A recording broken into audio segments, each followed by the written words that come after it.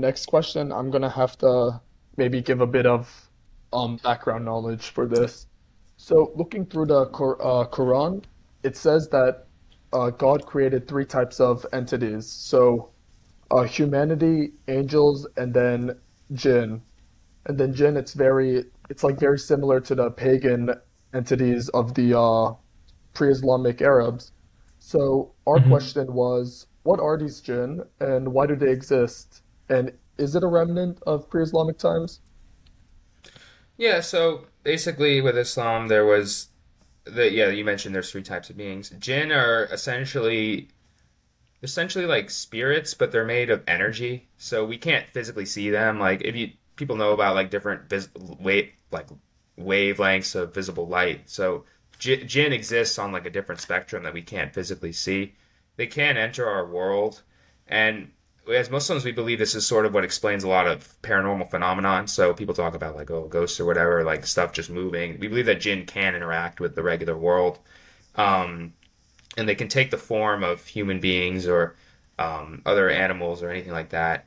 And as for like, yeah, the jinn were talked about in pre-Islamic Arabia, but jinn, like the concept of spirits or demons or whatever, it's a pretty universal human concept. It's not just pre-Islamic Arabia that had this concept. Like you go pretty much anywhere around the world in pre-modern society, even a lot of people today still believe in sort of spirits or ghosts or whatever. And this is sort of how we explain this from Islamic perspective. We believe that they do have free will, and that they were given sort of revelation and whatnot, and they're a creation of God. And what was I going to say? But yeah, not all the things that the pre-Islamic Arabs preached were wrong. It's like all the pre-Islamic Arabs, for example, they did believe in Allah. They did believe in that there was one creator, God. They just worshipped idols as intermediaries to get closer to Him. So that's how they sort of associated partners with Him.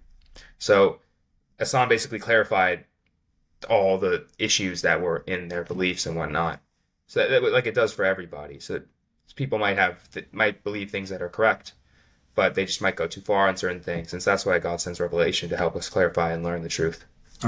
And by jinn, you said like it can take the form of a humans or animals. By take the form, do you mean like the energy goes within them, or do you think like, I guess someone on this earth is born with that energy innately within them? So no, it's a separate creation. So there's human beings like I can't become a jinn, like I can't like just disappear or whatever, or maybe I am one. But no, Jinn on this pod, Jinn on episode 12. yeah, If I catch you, your will you grant podcast me is three going crazy, wishes? bro. Anyway, the um though they can sort of appear like humans, and I don't know and all the specifics of what they can do, but they essentially look like humans, but they're not like actually humans, and they move like super fast, so that because they're like energy, they can move like speed of light or whatever. And they're in the Quran, like Solomon, the Prophet Solomon, one of his powers was that he could control the jinn. So he moved like the jinn would like move. For example, there's a story that he moved like the throne of the Queen of Sheba from her palace to his palace like instantly, and so he used the power of the jinn to do that.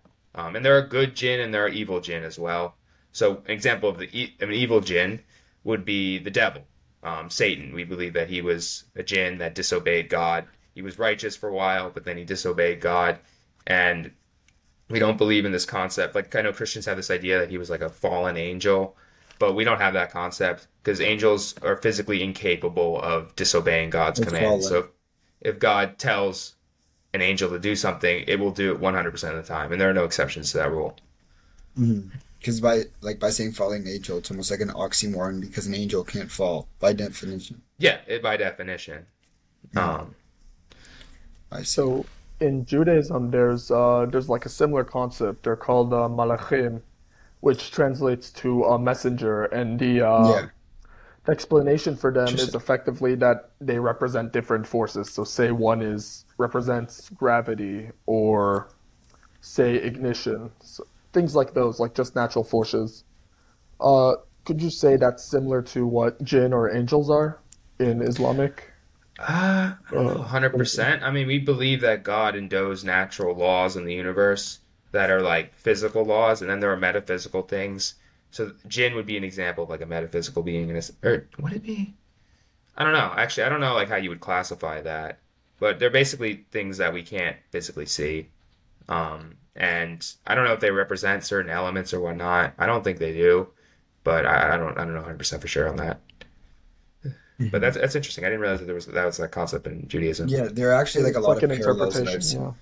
Yeah, and like Interesting. when we had spoken with Mukhtar, that's like episode 8 or 9. If you guys want to watch it again, um, but we had actually like we had asked him one of the questions, and he had like asked him which question he sees Islam most similar to, and he had said Judaism, and a lot of them were very similar in concept to Islam, like a lot of the concepts within Judaism, and even the parallels between like maybe distinctions within Islam, like Muhammad, were more just as we said like updates to Judaism that were just add-ons, but still like the pillars were pretty much consistent, which is really Yeah, actually. I'd say that's a good way of putting it.